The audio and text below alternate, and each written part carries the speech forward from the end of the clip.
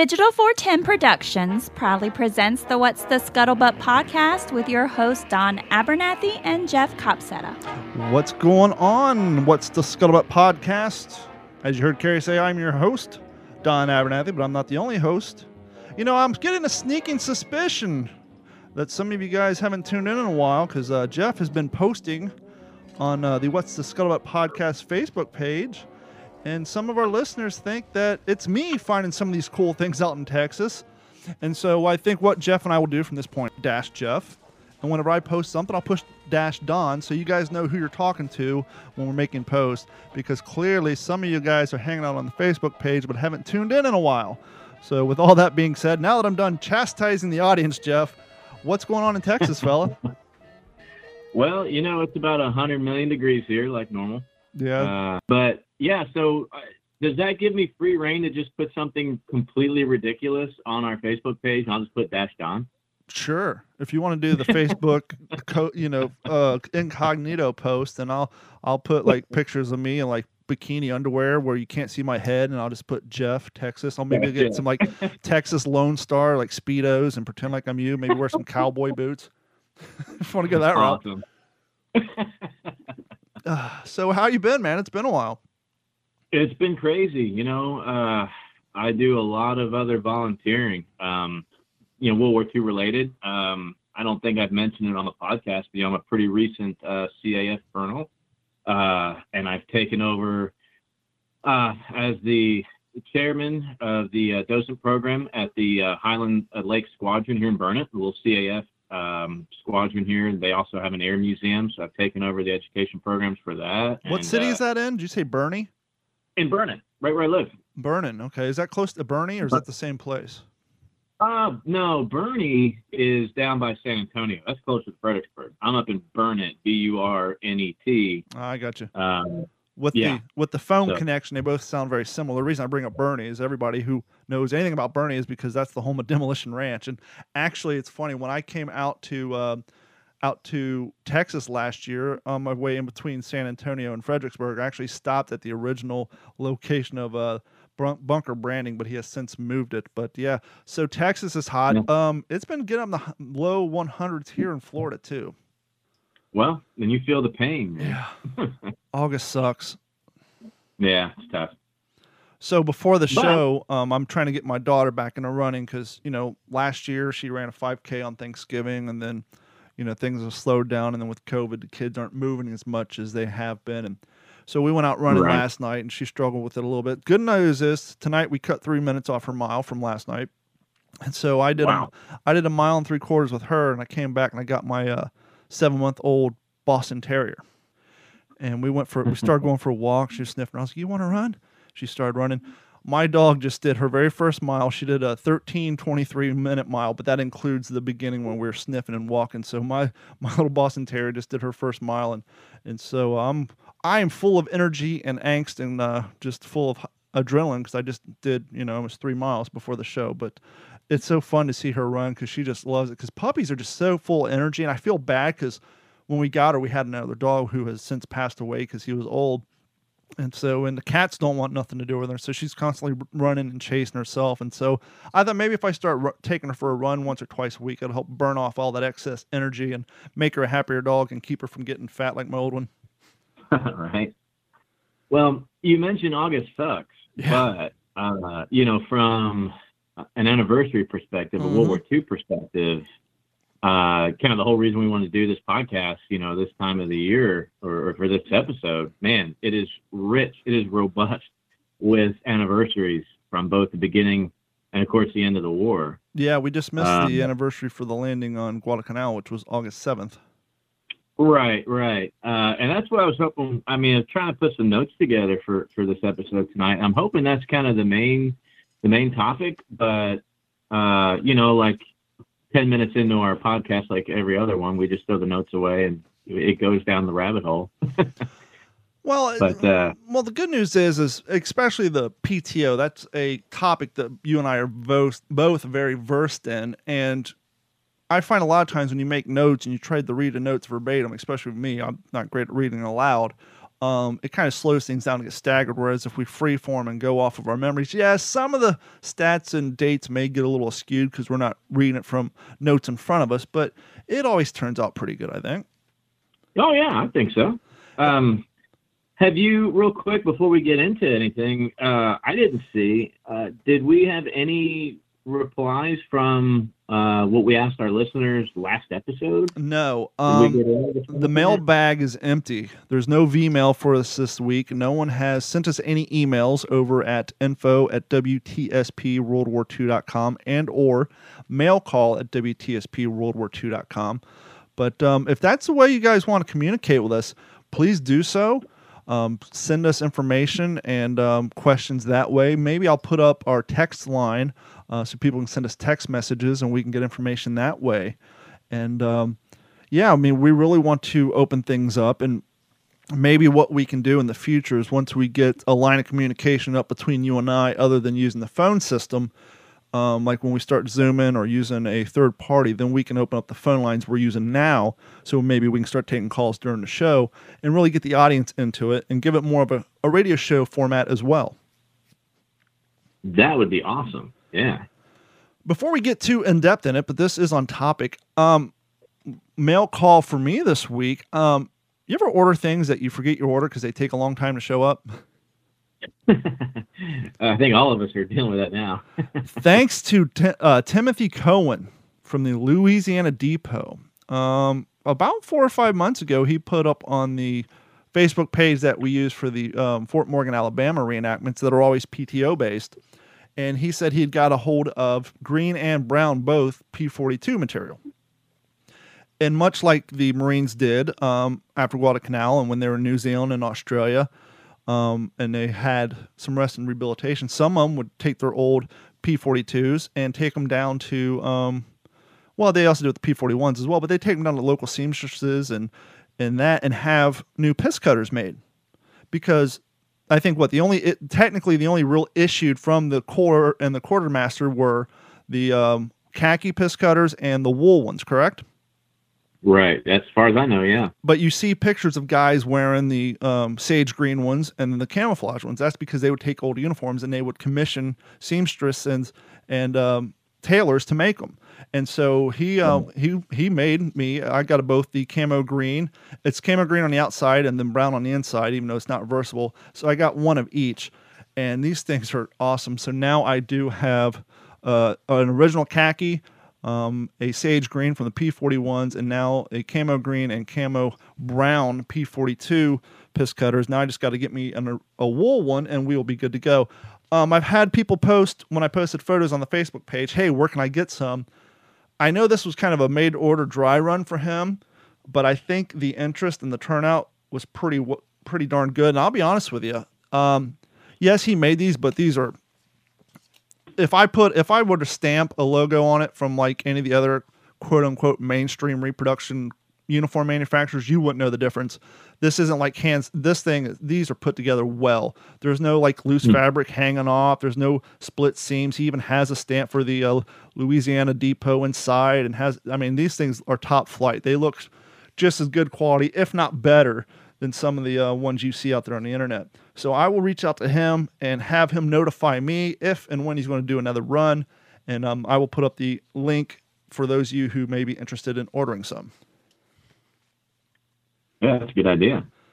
So I was walking through Publix, which is our local grocery store tonight, and I saw the History Channel has put out a new photo, kind of like a Time Life magazine type thing.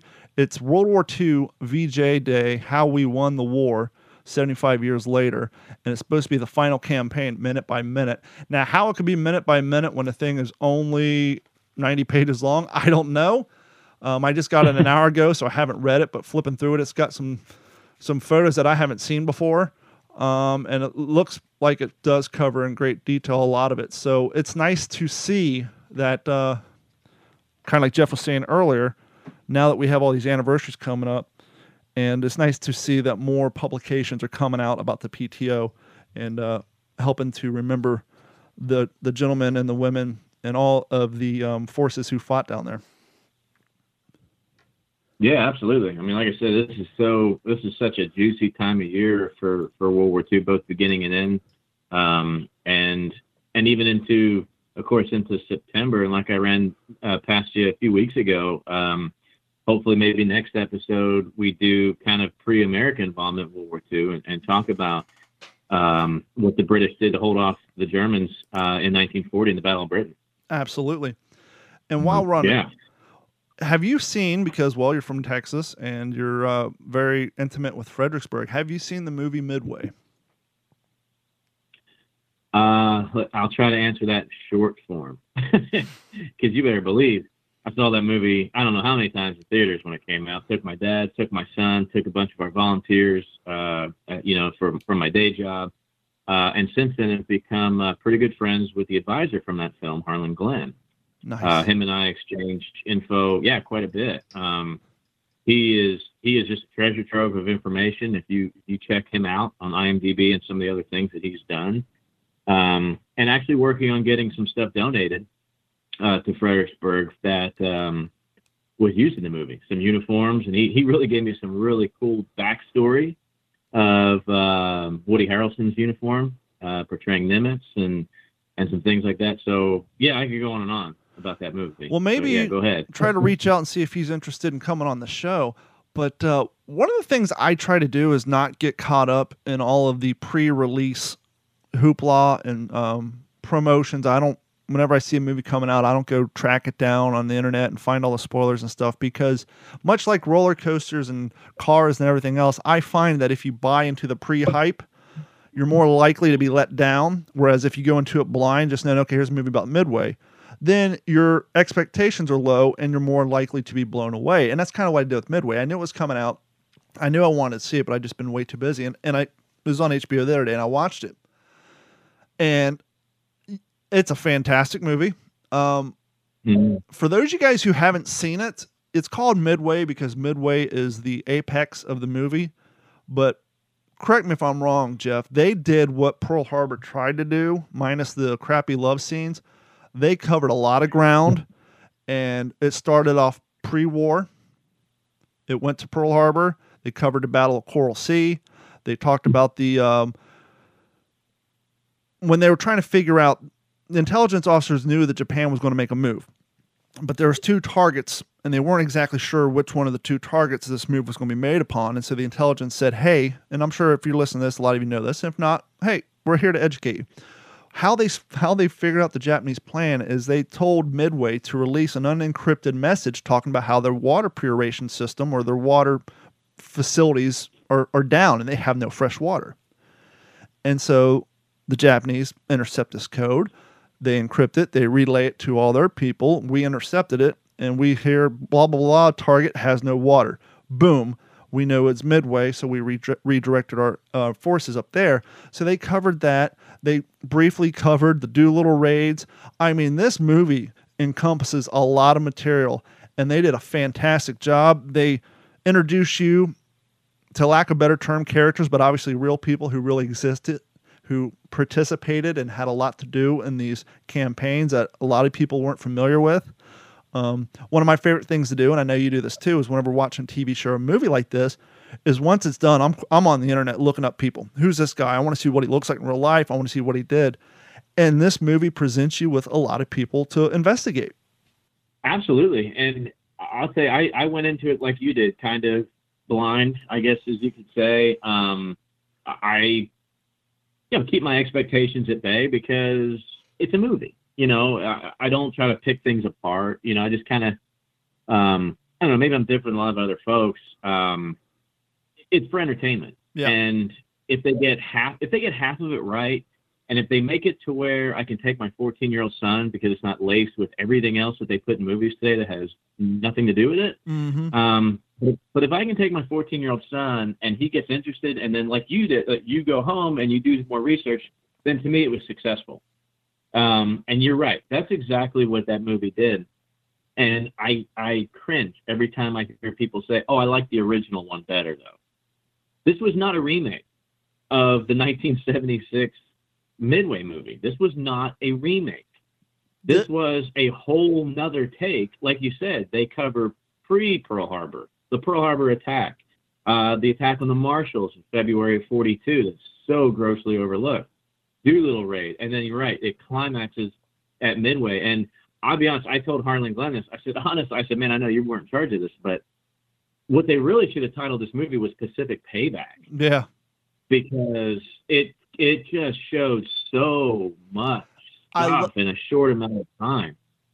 I love the fact that they even included when the director of the Signal Corps was down there on the atoll with his cameraman when the invasion happened, because that's all real. You can go on YouTube right now and look for the 1943 version called Midway, and you'll see the real footage of when they were down there filming, when they were getting strafed. And the fact that they even included that in the movie, I thought was fantastic. Yeah, that's John Ford, long before he became known for making all those John Wayne movies. It was just it was so well done. I mean, even they showed an inaccurate number of B-26s, but the fact that they included the B-26s that were outfitted actually with torpedoes, not the aerial bombs, but just the attempt at showing some of those little known things were just, it really blew me away. And it's the movie I've been waiting for a long. I mean, since I watched Saving Private Ryan in theaters, this is the Midway. This is the movie I've been wanting to see. I wanted to feel like I was in a Dauntless in a 75-degree dive coming down in an aircraft carrier, and they put you right there. And so, it was really well done. And one of the classiest things I think that they did writing that movie and directing it is the way they portrayed the Japanese. When you're watching that movie, you're not looking at the Japanese. They don't portray the Japanese as these monsters, as these horrible people, which some people, you can say that some of the things they did were horrible, but usually in movies, they portrayed the enemy as a mystical monster. They actually switched to the Japanese side, and you kind of get the feeling of what it was like to be on their vessels. And they showed their commanders putting out orders and, and how they were interacting and the way that they operated.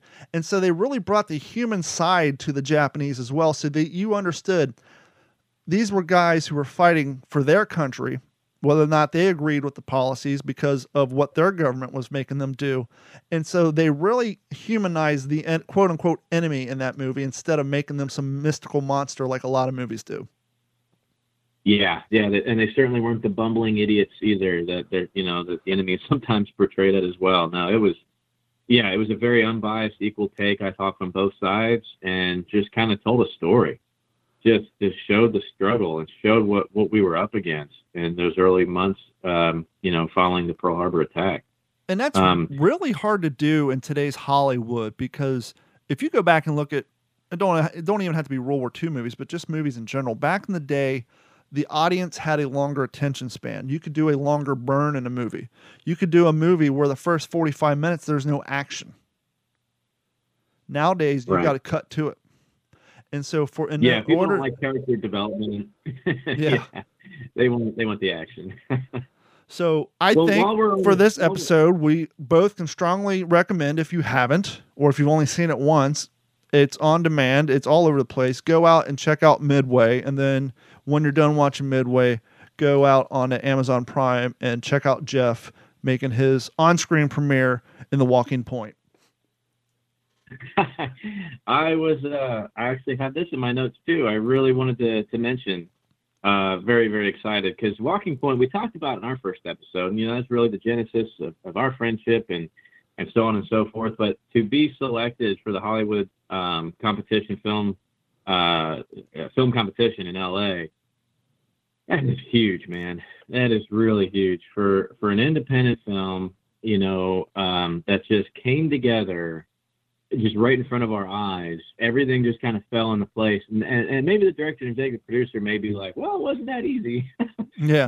But from my perspective as the advisor for the film, everything just kind of started falling in place for us. And that's a big deal. And I can't divulge too much information, but I will say that it's leading to another project for me and a project I'm working with another cast member from Walking Point. So very, very excited about the opportunity I'm going to have there. Hopefully in the next year or so, we'll be able to kind of go public with, so just kind of keep it on the back burner.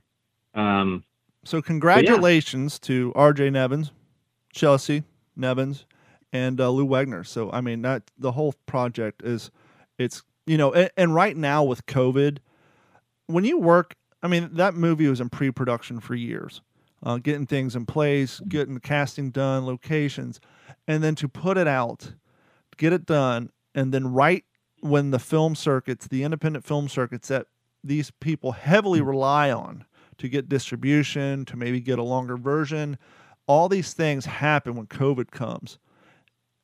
It really, you know, it really knocks the wind out of a lot of sales, but luckily, with technology and the way things work, a lot of stuff's going virtual, and they're still getting seen and they're still getting the love, and that's a beautiful thing. Yeah, absolutely. We thank all the supporters for Walking Point out there, and everybody that helped make it, and everybody that's helping share everything on through social media, and everybody that's just helping put it together in this climate. Yeah, it's certainly very much appreciated from everybody at the Walking Point team for sure. But man, we should probably get to the topic, huh? Yes, but before we get to the topic, this episode of the What's the Scuttlebutt podcast is brought to you by our friends at Act Computers. Act Computers has been providing IT solutions for all of Southwest Florida since 2004 and all around the country and further since 2010. That's right, even if you're not in Southwest Florida and you're having computer problems, you need online backup, antivirus help, two-form authentication for remote logins, or you need a secure way to log into your network without using the default Windows Remote Desktop, give Act Computers a phone call at 239-283-1120, and even if you're not in Southwest Florida, they can log into your computer and help you with your issues, and they can help you with online backups to protect all of your data for 7 cents a gig per month. So give them a call at 239-283-1120 or go to act-capecoral.com. And back to the task at hand. Go ahead, Jeff. Well, like I said, we mentioned before, 7 August, the kind of the very first D-Day of many D-Days in the Pacific. And, just talking to somebody earlier today who was talking about how, when you go through, universities today and you get your degree in anything, just taking a basic course in history, U.S. history, the Pacific Theater, and you know this from your reenacting, I'm sure, and a lot of our listeners, I'm sure, struggle with the same thing. The Pacific really gets glossed over. Europe really seems to take, the front seat on a lot of things.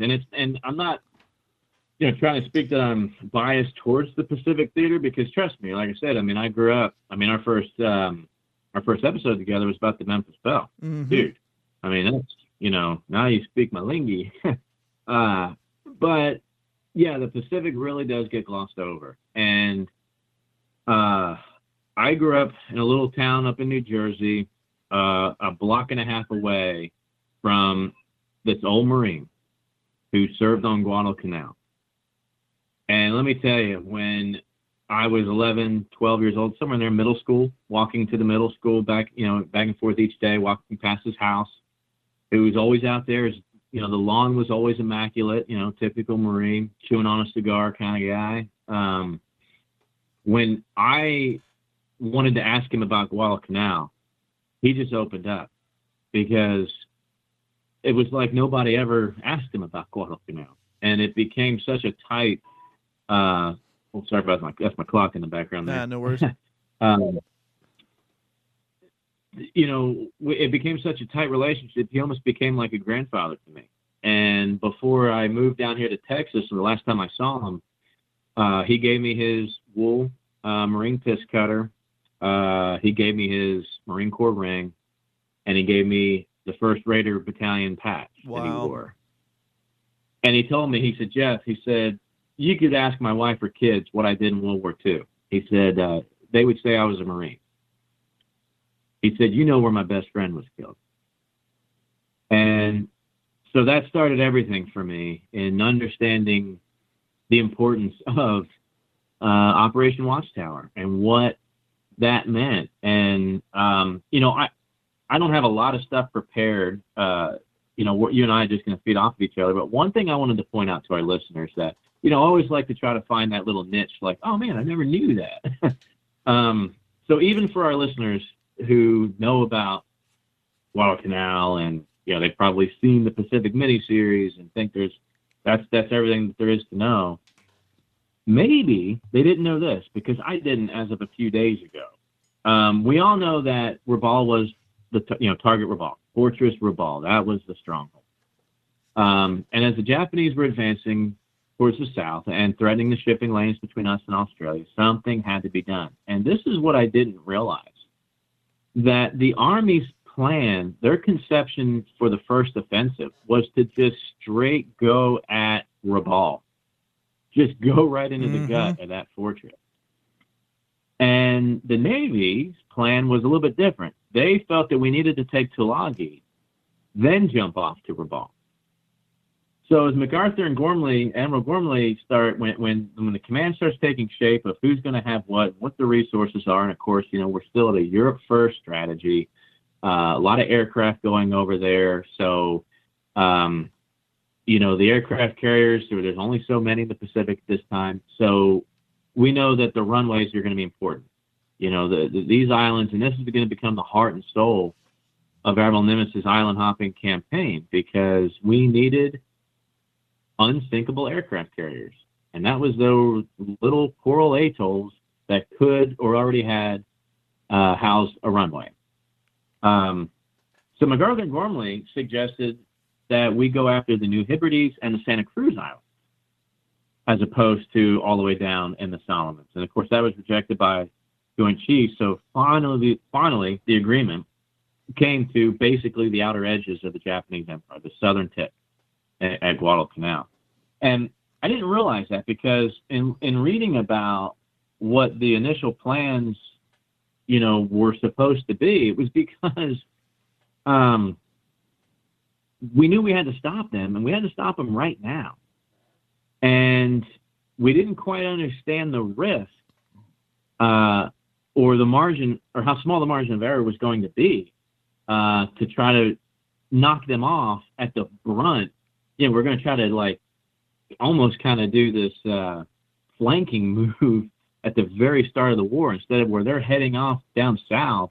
We're not going to hit there. We're going to go in at the heart, attack the Dragon right there at the heart. And I just found that kind of interesting, because look at what the struggle was for Guadalcanal, August through January, February of 43. I mean, had that plan to go directly after Rabaul been approved by Joint Chiefs, catastrophe.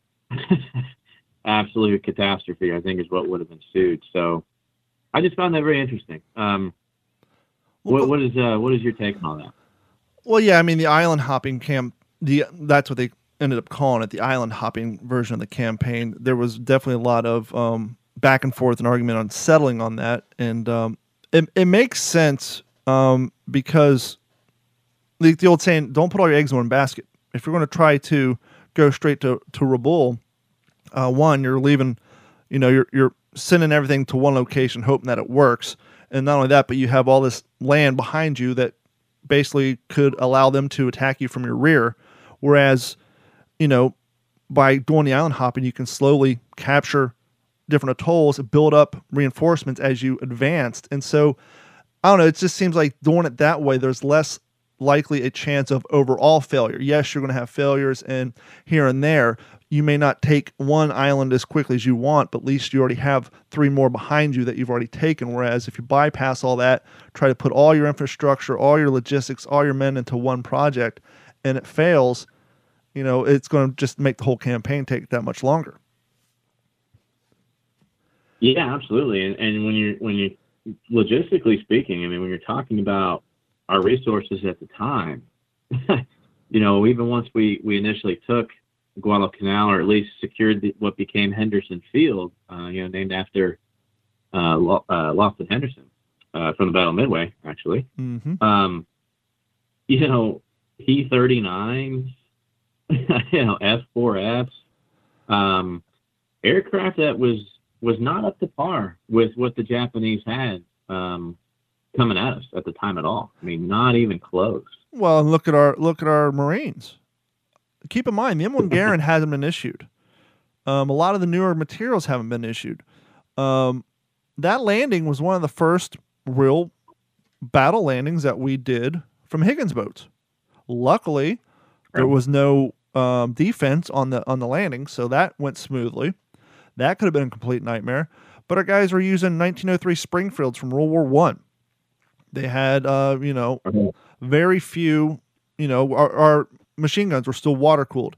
So not only were you carrying the tripod, carrying the gun, your ammo carriers had to carry ammo as well as water cans. And when that ran out, everybody resorted to urinating in the cans because they got to keep these barrels cold. And so logistically, and correct me if I'm wrong, that's part of the reason why the Marine Corps went first, is because at that point in time, because of how things ended up after World War One, and how the public kind of had lost their taste for war, is not really the phrase I'm looking for, but basically the Army itself was at an all-time low. They had low numbers at that point. They didn't have the equipment. The troops that they did have, a lot of them were down in the Philippines, and they got invaded. And so the Marines were sent. They were fighting with obsolete weapons. Thank God they were proficient, and they loved the 1903 Springfields. But, we weren't exactly going in at the top of our game equipment-wise. And then, of course, when we did land and things got rough outside, we lost a George S. Elliott with all the equipment, all the food, all the extra ammunition. And so when the Navy pulled out, the Marines were left there to defend for themselves with very little water, almost no food. All their equipment was, because if you guys don't know, when they do the landings, they don't just take all their belongings and go. They basically take what they need for that mission, what they expect to be 2 or 3 days. All the stuff from their platoon is left on a boat with one person who's there to watch it until they bring it ashore. All that was lost when the George S. Elliott was sunk. And so those guys were out there. The Navy pulled out. They had no idea when they're getting reinforcements. They had to be very aware of their ammo expenditure. And they're in a god-awful place. You got crocodiles, alligators, all the bugs and insects, let alone the Japanese. And so it was a very, very rough place to be, especially for a group of 15, 16, 17, 18, 19, 20-year-old men who this is their real first taste of combat. It's just altogether rough. It wasn't looking good. It wasn't looking good early on. And yeah, you're absolutely right. It's not like you invade the island with everything, but the kitchen sink. Everything is done in organized phases. So yeah, you're absolutely right. You go in there with what's on your back, expecting to take, whatever the initiatives were and get to these phase lines and these strong points and set up your CPs to start your supply line. And when that gets cut off, perilous times for the Marines, but also remembering too that the Japanese defenders were honestly under the exact same conditions, or sometimes worse. Yes, once we could cut off their resupply, it was starving Marines fighting starving Japanese. And what kind of was a huge detriment to the Japanese soldier because of their life, but also a huge detriment to the Marines. You're a Marine, you're in this environment, and you're facing an enemy who's, I don't know if it's fair to say this, but I'm going to say it anyhow, whose upper echelon and whose leaders have a very low consideration for quality of life, meaning of life. And so you have these enemies who just send their guys in bonsai charges in the middle of the night, knowing that most of them are going to get mowed down, and they just do it wave after wave because they're thinking, well, we'll beat them with numbers. We don't care how many men we lose. We'll just overrun them with numbers.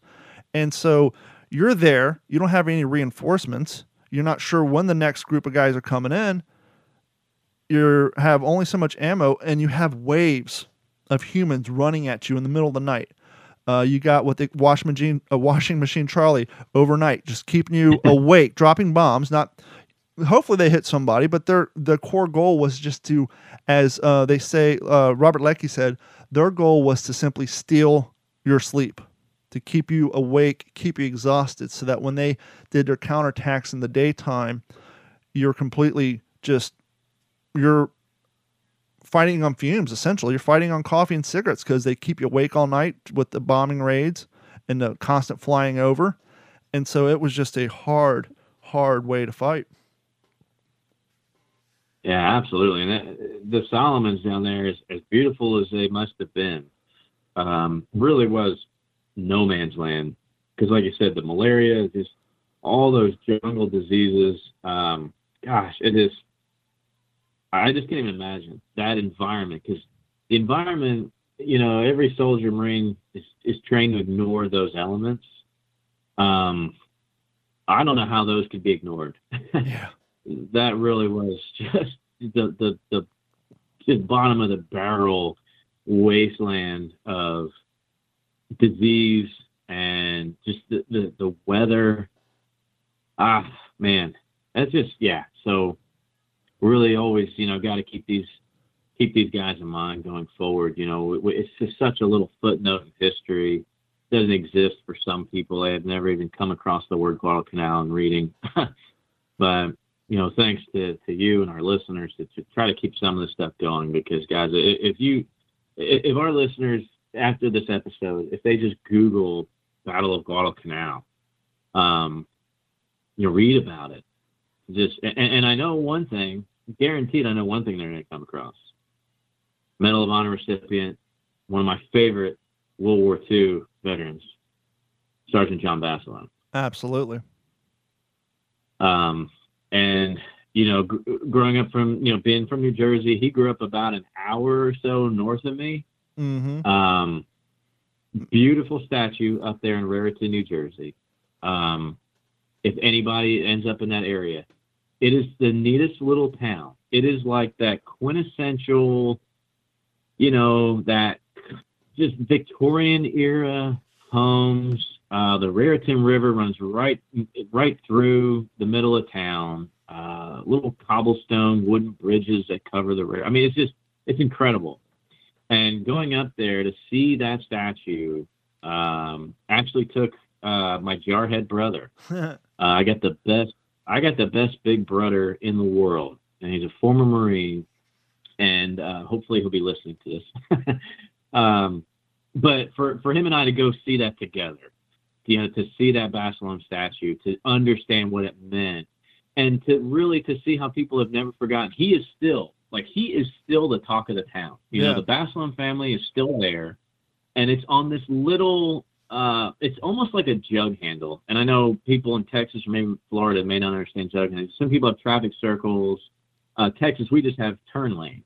But in Jersey, you don't have a turn lane. You have a jug handle, where if you need to go left, you take a road to the right that hooks around, and then protected by a that was my daughter. Sorry about that, guys. That's all right. We're broadcasting from home. Anyway, so this jug handle will then safely take you over, across the highway at a light change. So it's just the way they do things up there. So right at this little jug handle, and the jug handles are always typically one way, is just this enormous statue of Basilone and his Medal of Honor, and what, of course not the ribbon, but what the citation reads is written there in stone. And of course his Navy Cross from Iwo Jima. But just being there for a few minutes and taking pictures, everybody coming through that little jug handle at that little intersection, they're rolling their window down. Oh, that's our man. That's our boy, Johnny. Honking their horns. And it's just this little grass patch that's just well manicured. And there's always flowers there. There's always something there. And it's just the heart of America. And just to see what somebody did so long ago still live on.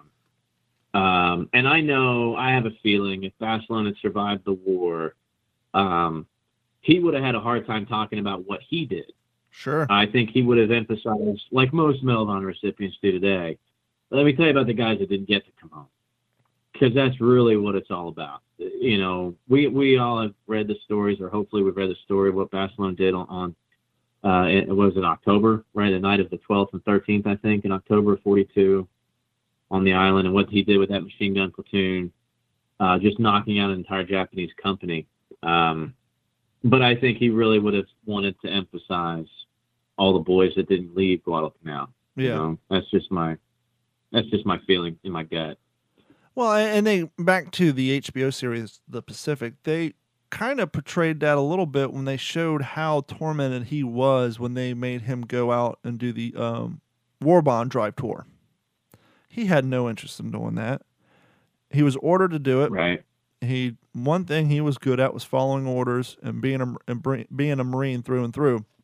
So he went on the War Bond drive tour. He hated every minute of it. And he basically said, hey, I want to go back. Send me back. Let me train new recruits. This is not what I'm here for.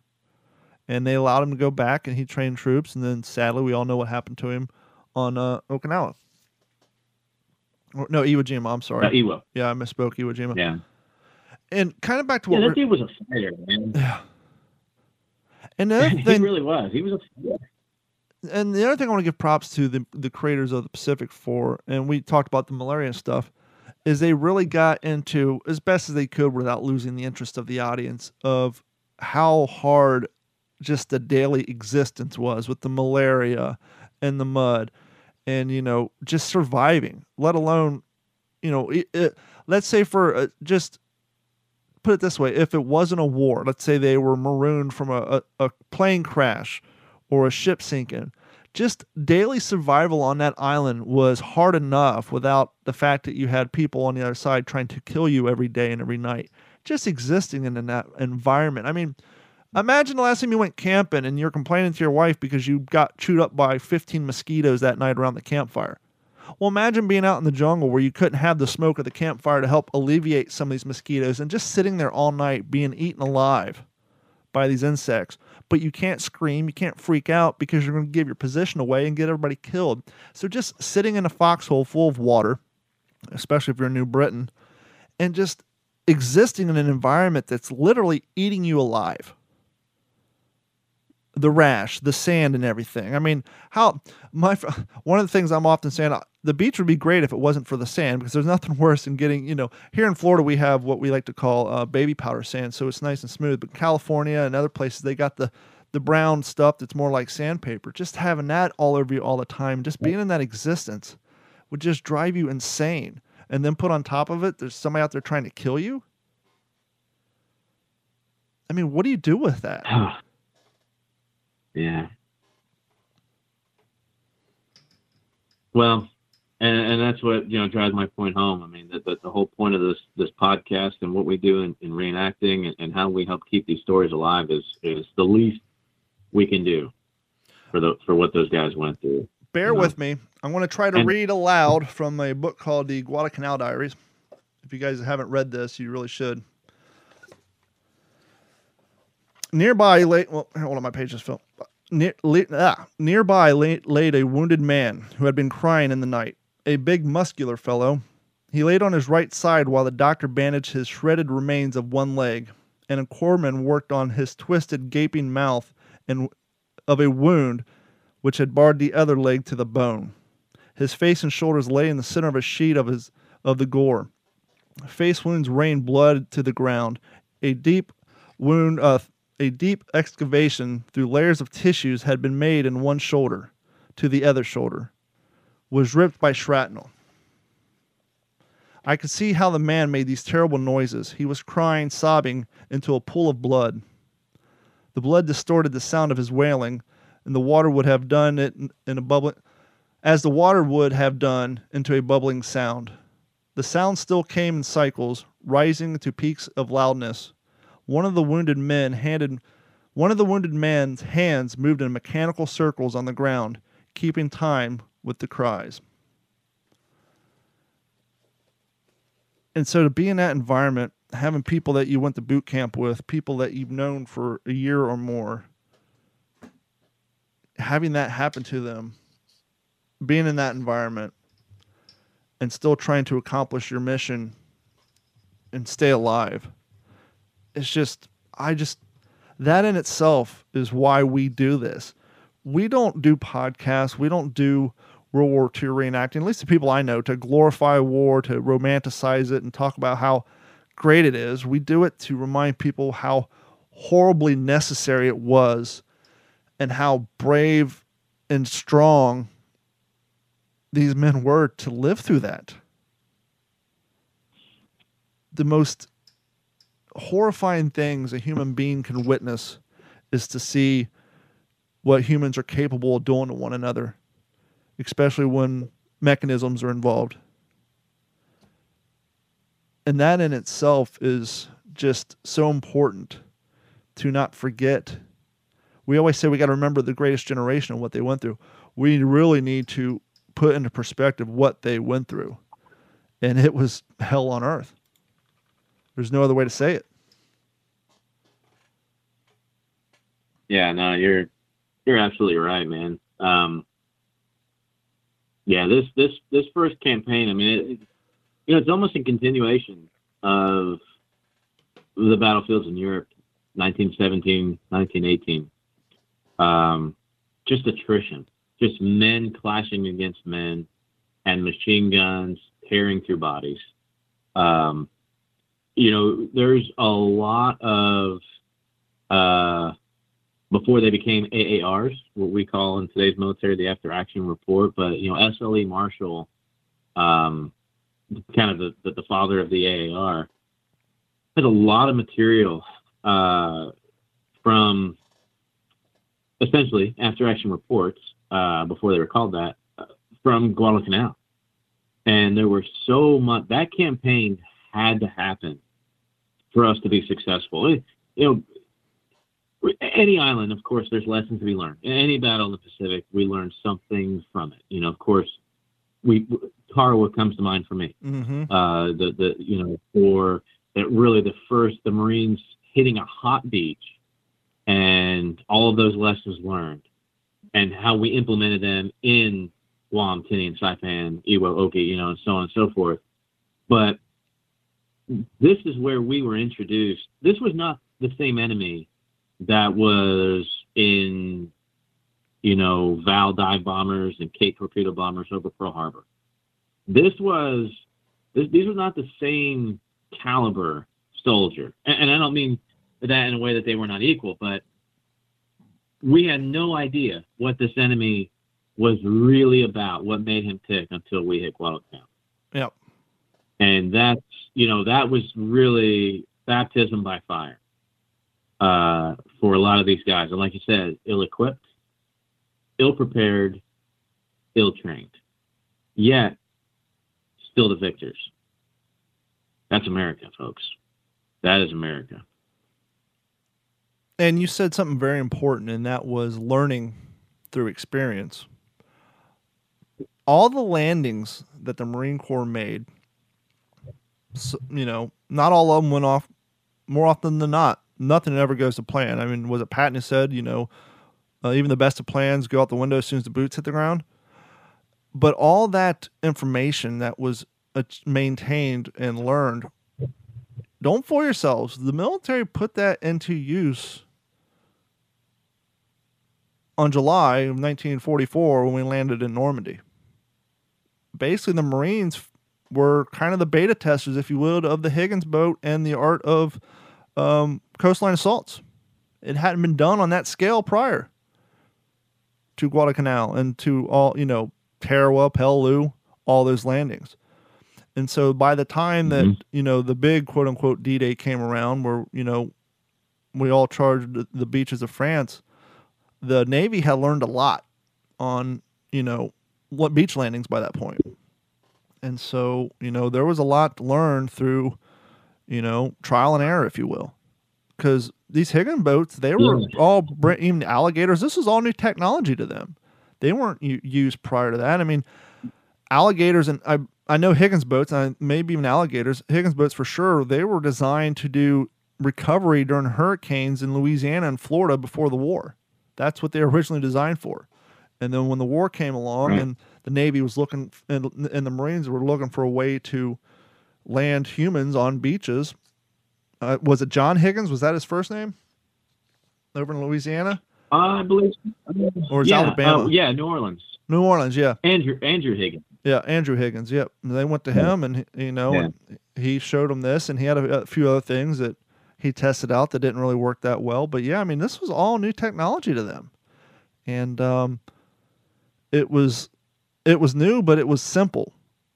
And you saw that a lot back in the day, especially when you look at uniforms and gear. You can definitely tell that the military had a motto, if you will, simple and effective. Don't make equipment more difficult than it need to be. Don't make the weaponry more, make it simple, effective, and make it work long term. And if you're going to look at the stuff, it's, when it comes to uniforms and gears, with the exception of the Army's original M1928 haversack. That thing's a nightmare, but I mean, no one knows how to even put that thing together, putting the meat can and the bedroll, but that thing's a nightmare. But all the rest of it, with the exception of that thing, is pretty simple and effective. And that's what those Higgin boats were too. I mean, it was a boat with a ramp on the front, but it served its purpose. And once again, trial and error. The first boats, hey, let's put the ramp on the front. After a few landings, hey, can we put the ramp on the back so we can have some protection and not get laid out as soon as, we try to step foot on the beach? And so there was lessons to be made, and that's what they did.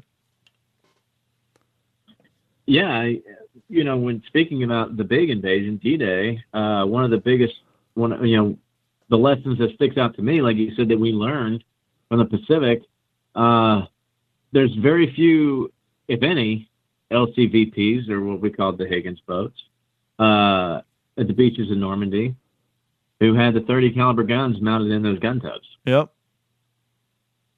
Where they did in the Pacific. Very simple lesson. A lot of guys getting hit by those 30s. So when we knew there's going to be more guys, more boots on the ground in the sand than anywhere else, it just wasn't worth taking the risk. So they didn't even mount the 30s in those gun tubs. Now, if you're listening to this and you know the answer, if I'm wrong on this, please email us at info@WTSPWorldWar2.com. Correct me if I'm wrong, Jeff. You would know. I don't recall the Marines having invasion belts. Did they? When you think invasion belts, you think D-Day. I've never seen anybody talk about invasion belts on Marines. Was that a lesson learned that a lot of Marines drowned from the heavy gear that, hey, we need to come up with a life preserver system for them?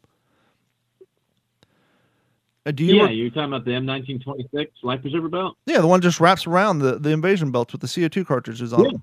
Did they have them during the Marines had them? Oh, of course the Marines had them. Okay, because I rarely recall see photos with them wearing them. I always see them on the D-Day. So I learned something there, because I've often wondered, like, how come you never hear about them or see them having the invasion belts on then? But that's a good thing to know. Oh, you see them all the time. They definitely, they were worn around their body at all times on the ship, but because they were not the best for keeping you afloat, they would keep you afloat, but worn around your waist like a belt, you would end up just typically going possum. Yeah, you'd go upside down. Your feet would be above the water.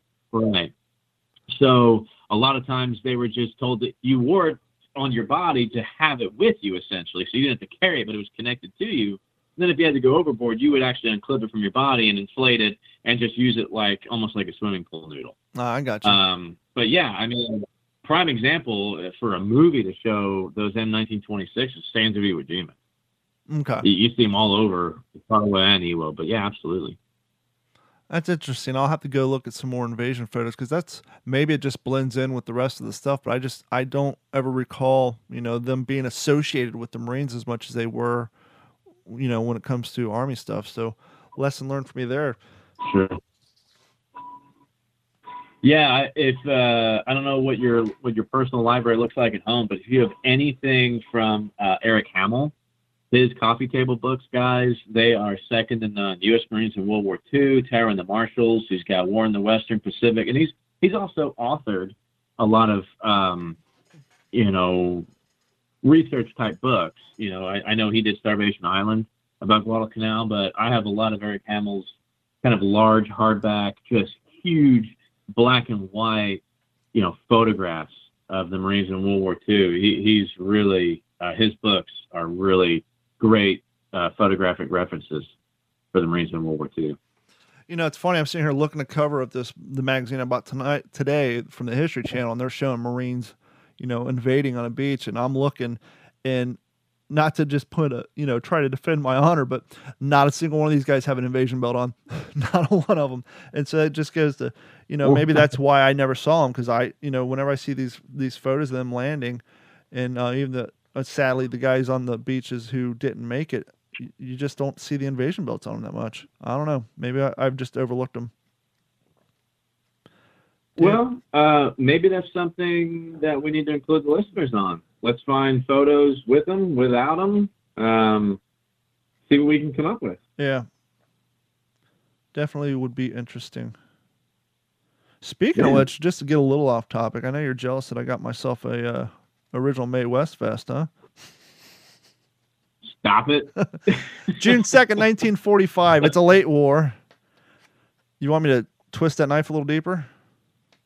Yeah, keep going. Keep going. I can't wait to post some really ridiculous pictures and put Dash Don on our Facebook page. I paid $80 for it. What? We were doing. There you go. Folks. I got invited out. We really didn't talk about it. Just get out of Guadalcanal a little bit. Obviously, the reenacting season's been all but dead down here. I did get invited to go to Zephyr Hills to participate in a filming, which I think I talk about this a little bit. I already have a podcast in the can for the next one after this. It's episode 2, follow up with the Jake Larson interview. And so the opener, I talk about that. So we're giving you a little preview into the next episode. But I got asked to come up to Zephyr Hills to participate in a filming on a brief history for the Airborne. Turns out this documentary per se was more of a training video that's going to be included in the official history of the Air Force when what used to be called the Civil Air Patrol, but now I think they call them Air Force cadets when they come to join up with the Air Force cadets and they watch this history. But anyhow, we're up at Zephyr Hills. They had a C-47. I was asked to come up because I had an 82nd Airborne. I just cut the patch off. And even though I had the 82nd trousers with their rigger leggings, the green ones instead of brown, who cares? I put a 101st patch on. Yeah. But anyhow, so we had Mae West, and my buddy allowed me to borrow one of his. And when we were all said and done, I was talking to him, I was like, hey, where can I get one of these? I said, I was looking at one on eBay yesterday. Things sold for like $270. Who makes a reproduction one? And he's like, well, come with me. And he had his, and then he had another one. He's like, here, you can buy this one. I said, well, what do you want for it? He's like, I have no idea what it's worth. And so he asked another one of the guys. He's like, that's a late war. Those things are going for, I don't know, $90 to $100. And said, he's like, give me $80 for it. Pulled out my phone, said, what's your PayPal address? Sent it to him, and Bob's your uncle. So I was thrilled to get that. And so I just love getting as much original stuff as I can to keep in my personal library. And that one was something I've been trying to get for a while. But, you know, as we all do, we have budgets and ceilings on what we're willing to pay for something. And $270 on eBay was not the number I was willing to pay. So, yeah, I got that one for a steal. But yeah. Oh, well, absolutely. You found something very cool, and we'll get back on subject here momentarily. You what'd you find? You found those at an antique store? Yeah. So, you know, for some of the listeners who know me, and I know some of my guys who volunteer with me are listening. You know, I'm a big antiquer guy, and I actually have a booth here at one of the antique shops here in Burnett, and was just dropping some stuff off. And there's kind of a strip mall, and there's a smaller antique shop next to this big one that I'm a vendor in, and these have been leaning up against a brick wall for a month or so now, and no prices hanging off on it. Man, when I remember, you know, if I think of it, I'm gonna go in there and see what the deal is. And so I go in there, and like, it was somebody else's, of course. You know, like any other antique shop, it's all these little booths and all the different vendors and blah, blah, blah. And then you got the lady behind the counter who doesn't really know everything in there. Yeah, of course. Her job's just to collect the money. So she goes, oh, you know, those are probably from the Civil War. And I said, oh, interesting. And, yeah, so I kind of went with it. And I said, well, how much are you wanting for them? She goes, well, you know, they're not mine. Let me check the notes from the lady who owns them. And she told me, and I said, well, I'll think about it. And she goes, well, your phone broke up on us. What'd she say? Let me tell you something real quick. What's that? Your phone broke up. You said she said, and there was just pure gargle. Oh, I'm sorry. Yeah. So no, she put out a price, and I said, well, I'll think about it. And then that's kind of when I proceeded to kind of tell her what they were. And my interest in the Second World War and thing. And so she goes, well, she would probably take this for them. So I said, ring them up. So I don't know if I want to divulge that. No, but we haven't told people what they were, though. Oh, that's right. Yeah. They're like, what the hell did he buy?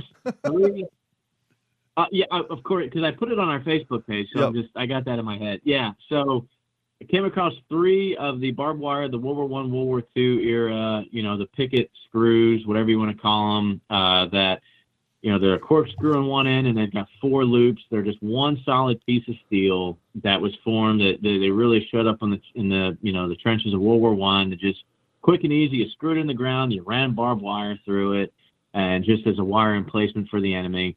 And they end up on a lot of Japanese in a lot of pictures. Japanese held islands in World War II, and it's just something I really wanted to have in my collection. So, long story short, I bought all 3 for about half of what I've seen one go for on eBay. So kind of a deal. I always love when I find people who are selling stuff that they don't know exactly what it is, and they definitely mark it down lower than what it should go for.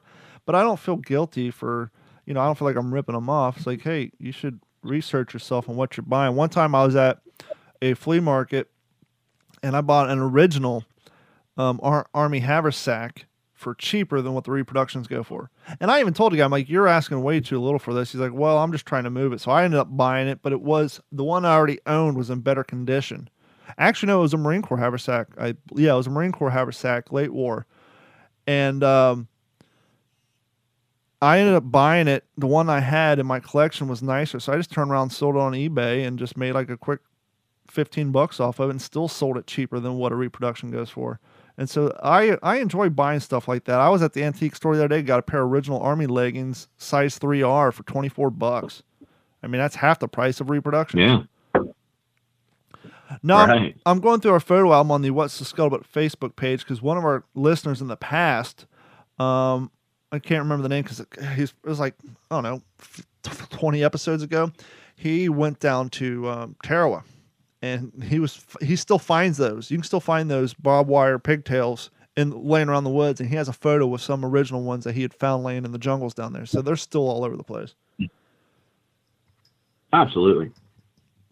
So it's August. There's a lot of anniversaries going on. We kind of dove into Guadalcanal a little bit. Obviously, there's a lot of other campaigns. If you're a longtime serial listener of this podcast, we actually spent a lot of time on past episodes. We've done episodes on Tarawa, we've done episodes on Peleliu, and Pearl Harbor and all that stuff. And so we've sparked your interest, first and foremost, go to WTSPWorldWar2.com, go to the archives, and you can scroll through and find past episodes where we go into more depth about the PTO. But definitely find some books. And, a lot of people roll their eyes, and I don't get it. We're kind of talking about it at the beginning with Midway. If the movie sparks interest in people and makes them go out and research, to me, it's a win. You can complain about uniform and act. Not saying Midway had them, but just World War II movies in general. A lot of the diehard historians, quote unquote, complain about the little this and that and the other thing, and they really nitpick things apart. And then in the community, a lot of the reenactors, they refer to Band of Brothers as Bandwagoner Brothers. And I kind of get it. When it came out in the World War II reenacting field, everybody and their grandmother started doing, 101st Airborne impressions. I get that point. But what I remind people is we're all supposed to be here to preserve history and to get people who were not interested in the topic prior to meeting us interested in the topic. And if there's one thing you can say Band of Brothers did was get a whole generation of people interested in the topic. And so to me, and it was a damn great movie. So don't belittle that series just because it made a lot of people want to go out and do 101st Airborne impressions. It was a great show. It introduced a lot of people to a lot of men who served over there, and it got a lot of people interested in World War II, and who all went on to research and learn about other campaigns and other divisions and other groups. And back to the topic at hand, if you haven't seen it and you want to get interested in the Pacific, a good jumping off point that will lead you into researching other characters, which will lead you to reading books like Strong Men Armed, America versus the Japanese, written by Robert Leckie, along with his Helmet for My Pillow, along with You'll Be Sorry by Sid Phillips, along with The Old Breed by E.B. Sledge. Go out and watch the series The Pacific. It's a great place to start. You'll learn some characters, you'll learn some logistics, and you can base your research off that, and it'll send you down wonderful, wonderful routes of history and books and really get you into all things Pacific Theater of Operations. Yeah, I agree, and I would love for our listeners to be a little more interactive with us. Talk about some of the books. Tell us what they've read, what they've come across, movies or anything. Because you're absolutely right. When you're talking about what movies, what they're meant to do and what they end up doing, with their inaccuracies or whatever. I think about Battle of the Bulge. Okay, the old movie from, what was it, from the 60s, early 70s, whatever it was. What were they, M47s that they were passing off as Tiger tanks or whatever it was? Yeah. Who cares? Who cares? Because my son saw that movie years ago. I mean, he's 14 now, so I don't know, he's 10 when he sees Battle of the Bulge. So my 10-year-old son knew about the massacre at Malmedy. Who cares what they used to beat German tanks? That's not what it's about. Now, there's a 10-year-old boy who knows about the massacre at Malmedy and wanted to learn more about it. So, folks, that's what it's about. I get it. I get the stitch counters, because if you don't do it right, don't do it at all. And I was a big proponent of that. But at the same time, history will never change, but it's different for everybody. Remember that when you're researching history, because I can tell you firsthand, guys, when boots hit the ground, the book goes out the window. So weird things happen in combat, things you didn't think would happen. Oh, look, every book I ever found in manual, they weren't really issued that. Well, guess what? This guy has one. Just because there's not a picture of it doesn't mean it didn't happen. So, that's definitely something we need to keep in mind in the reenacting world as well. Everybody was out there to survive. Well, and I think you're more than qualified to comment on this because you served and you did see combat. I assume that most of the uniform regulations and stuff, as far as, button up, everything's creased right and this and that, most of that's boot camp stuff just to get you to the point where you follow orders correctly. I'm assuming a lot of that stuff goes out the window once you're deployed and you're living day to day in a combat zone.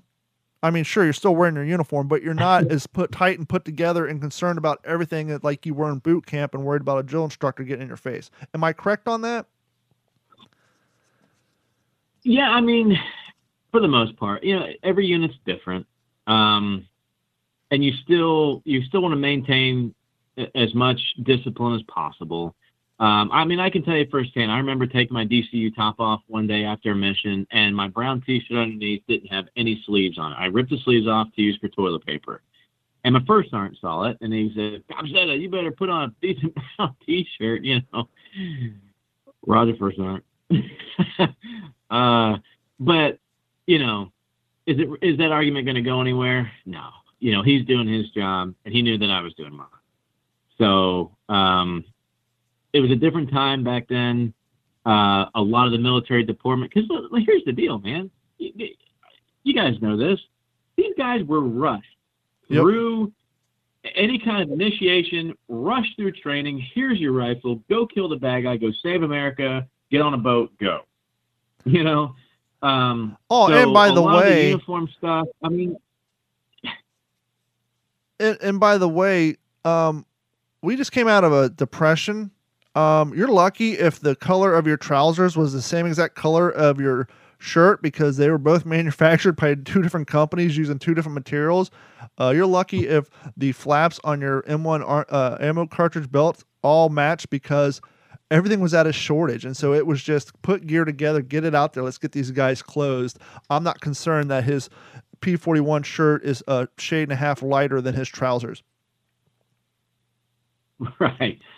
Man, I mean, especially when you get into the Army Air Corps, you're going to see officers, captain's bars on the collars on an enlisted men's shirt, personal belts, personal brown shoes.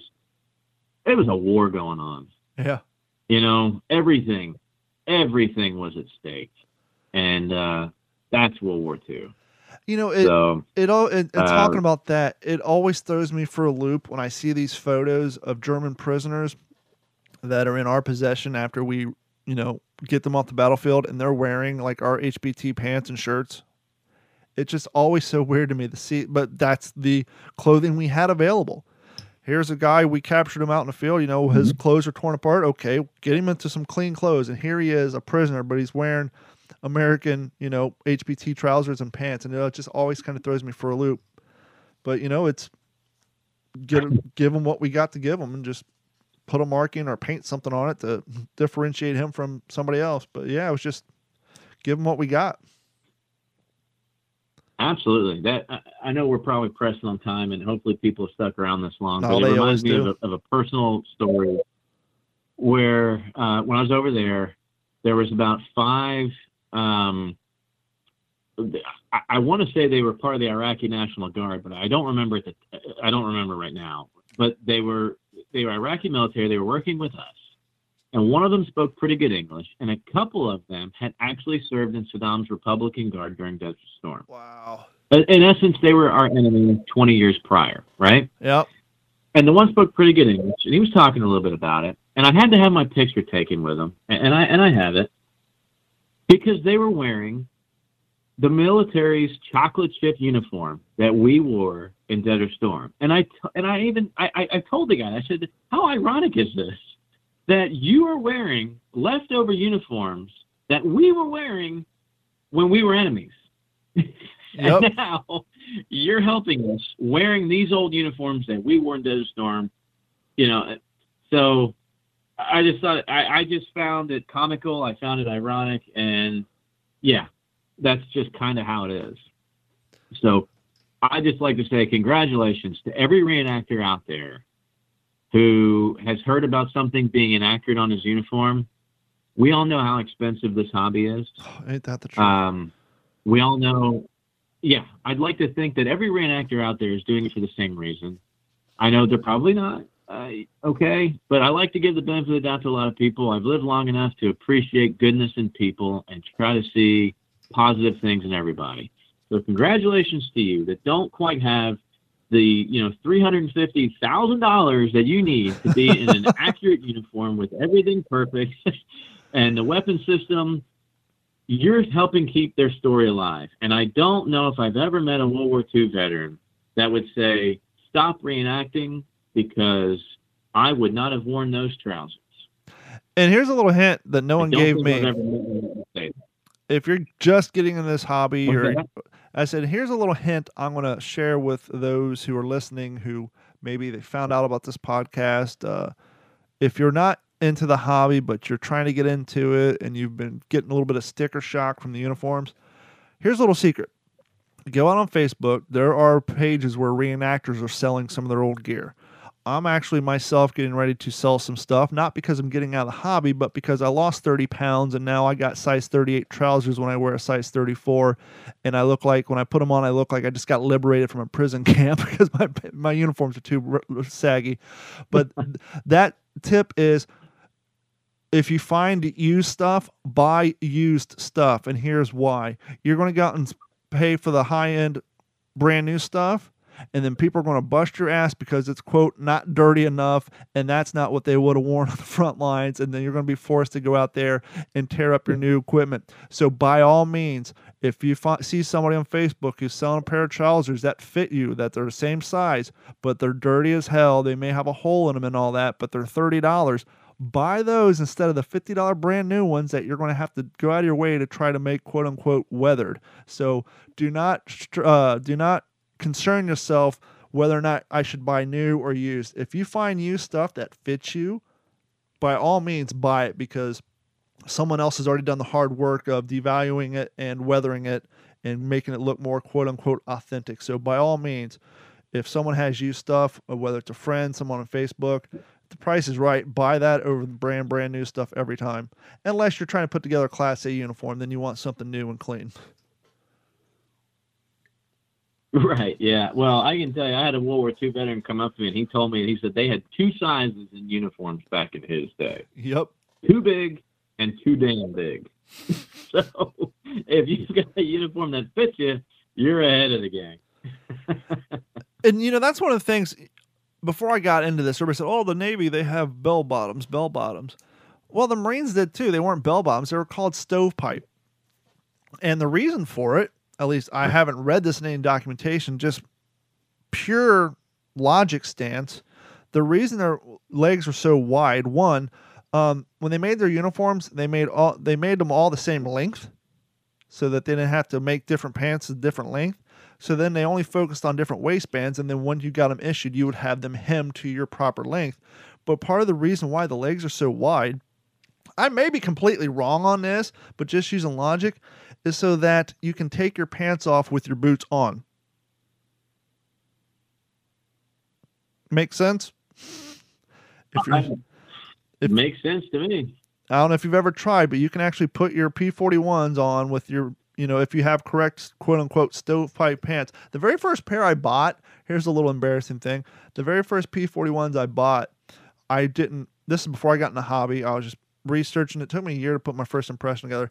I got them off of eBay, and the button quality was fine. The stitching was great, the color, but they came from China. They had the damn pant legs tapered, like modern day jeans. Oh, man. And it looks but when he had leggings on, it didn't really matter. But I ended up selling those and getting a new pair after a few years. But yeah, for some reason, the first pair I ever got, they had the pant. It's like, did you not do any research at all? Why would you taper the legs? But anyhow, we're getting into the weeds now. Real quick before you go, why you had two things. We haven't done this in a while. Not to hammer you over the head with email stuff, but if you're a listener of this and I'm assuming you have great knowledge in World War II. Jeff has great knowledge in World War II. I do too, but it's impossible for everybody to know everything about every campaign. So if there's a topic that we haven't ever talked about, or maybe we have and we haven't got all the details correct, and it's something you feel you know a lot about, and you feel that you can carry on a conversation for 30, 45 minutes in an entertaining way, and you want to contribute to the show, i.e. be on it, be part of an episode where me, you, Jeff, we all hang out and talk about a subject that you feel strongly about. Maybe it's a subject you've done many of living history presentations on it, so now it's all muscle memory. You can go through all that. If you want to help us educate the world and help contribute to an episode, email us at info@WTSP World War II. That's WWII.com, not the full word World War II. WTSP World War II.com. Send us an email, or better yet, go to our Facebook page. Send us a private message. Jeff has the ability to read those as well. And tell us what you want to talk about, and we'll get you on the show. And, we're a community here, and no better way to educate people and to share knowledge than to share knowledge. So do that. And while you're on the internet, send out emails and maybe going on Twitter bad-mouthing us. That hasn't happened yet. Head over to WTSPWorldWar2.com and please click on that big, beautiful orange Patreon link. If you're not familiar with Patreon, Patreon is a way for you to support people who provide free content. We have one advertiser. I'm working on a new one that hasn't come to fruition yet, but I'm hoping to get another advertiser. But if you enjoy the content that we bring to you, twice a month, sometimes fewer, sometimes more, head over to WTSPWorldWar2.com, click on that Patreon link, and sign up. It's basically there's 3 tiers. I made them super cheap because, once again, when I do this stuff, if it's something I won't pay for myself, I definitely wouldn't ask you guys to do. The first tier is $1 a month. It will literally take $1 a month out of your bank account. And then when you go to Patreon and log in, we upload exclusive videos from YouTube. We do an exclusive podcast called the OG5 podcast. I actually want to get Jeff onto that, where we go into a little more depth and talk about different things that maybe it's just kind of a thank you to you who subscribe. Whenever I make new stickers, I give them to what we call the OG5. If you're not familiar with that term, that was a term I came up with on my other podcast on the Digital 410 Network. Back when I started the other podcast, we were joking around saying, how many listeners do we have? I think we have 5. So when you hear OG5, it's a reference to the long-term guys, the people who supported us, for the longest time, the original 5 listeners. But it's kind of a moniker that the true fans of any of the podcasts on this network take on. And so we have the OG5 podcast where it's every episode's different. Sometimes we talk about stuff that we don't want the whole world to know, but we entrust in you with, like I said, free stickers. So the first plan's $1 a month. Second plan's $3.50 a month. And the third plan, if you really like us, is $7.50 a month. All tiers have access to all the same exclusive stuff. All tiers have access to the free stickers and all that fun stuff. The only real difference between the $7.50 a month plan, other than the fact that you really like us, is after month 2, I will send you a free t-shirt of your choosing. So you go to our web store, I tell you to pick it out, send me which model it is, what color it is, what show, and I will send it directly to your house, and you can enjoy and promote the show that way. So if you really enjoy us, you like our podcast, you like the stuff we do on YouTube. By the way, if you haven't been to our YouTube channel, there's some great World War II stuff. Like when I went up to Zephyr Hills, I did a little video, and you kind of see us on the C-47 and around. I have an episode of me and Jeff from 3 years ago when I was out in Texas. And so there's material on there for this podcast as well as the other things I do in my life. But please, if you really want to help support the show, you can head over to WTSPWorldWar2.com, click on the Patreon link, sign up. And by the way, the Series 2 of the K-Ration t-shirts are out. We now have the dinner shirt and the supper shirt. Breakfast is coming soon. And I'm getting a lot of great feedback on that. I know when Jeff posted his photos, people are like, hey, where to get that from? And we've sold a few of them that way. And so you can also support the show by buying t-shirts. Once again, that's also at WTSPWorldWar2.com. Jeff, do you have any final words? I just want to thank all of our listeners for sticking with us, and look forward to more episodes and more subject content, and keeping the memory alive, guys. And if you're downloading this show from our website, keep in mind you can also get this podcast at anywhere fine podcasts are located, whether it's Apple Podcasts, Google Podcasts, Stitcher, Spotify, anywhere you can find podcasts. If you can't or don't have no desire to sign up for Patreon, that's fine. We still love you. But one of the best ways to support a show is to just share us with your friend. And it doesn't cost anybody anything, and just spreads the word. So if you have anybody in your life or on your Facebook page who may have an interest in World War II or reenacting, send them over our way, share the love, and hopefully we'll get some more listeners that way. Thank you guys so much. And Jeff, I hope you have a great weekend. You guys don't have any more storms heading your way, do you? Not that I know of. I wish we would, because we really need the rain. Yeah, we're getting plenty of rain down here, but they're saying it's going to be a strong hurricane season. But you're pretty damn further inland. I know the Texas coast got hit with one a few weeks ago, but that really doesn't affect you too much as far as that. Yeah, I'm about as far from the coast as you are from like New Orleans. So. Yeah, we got to get you out to Fort Morgan one year. We got to get you out to Fort Morgan. Ready. Yep, we'll get you out there. But thank you guys so much. And as always, thank you for supporting the show. And look forward to the next episode, which is episode 2 of the interview with our World War II vet, Jake Larson. Thank you guys so much, and we'll talk to you soon. This has been a Digital 410 production.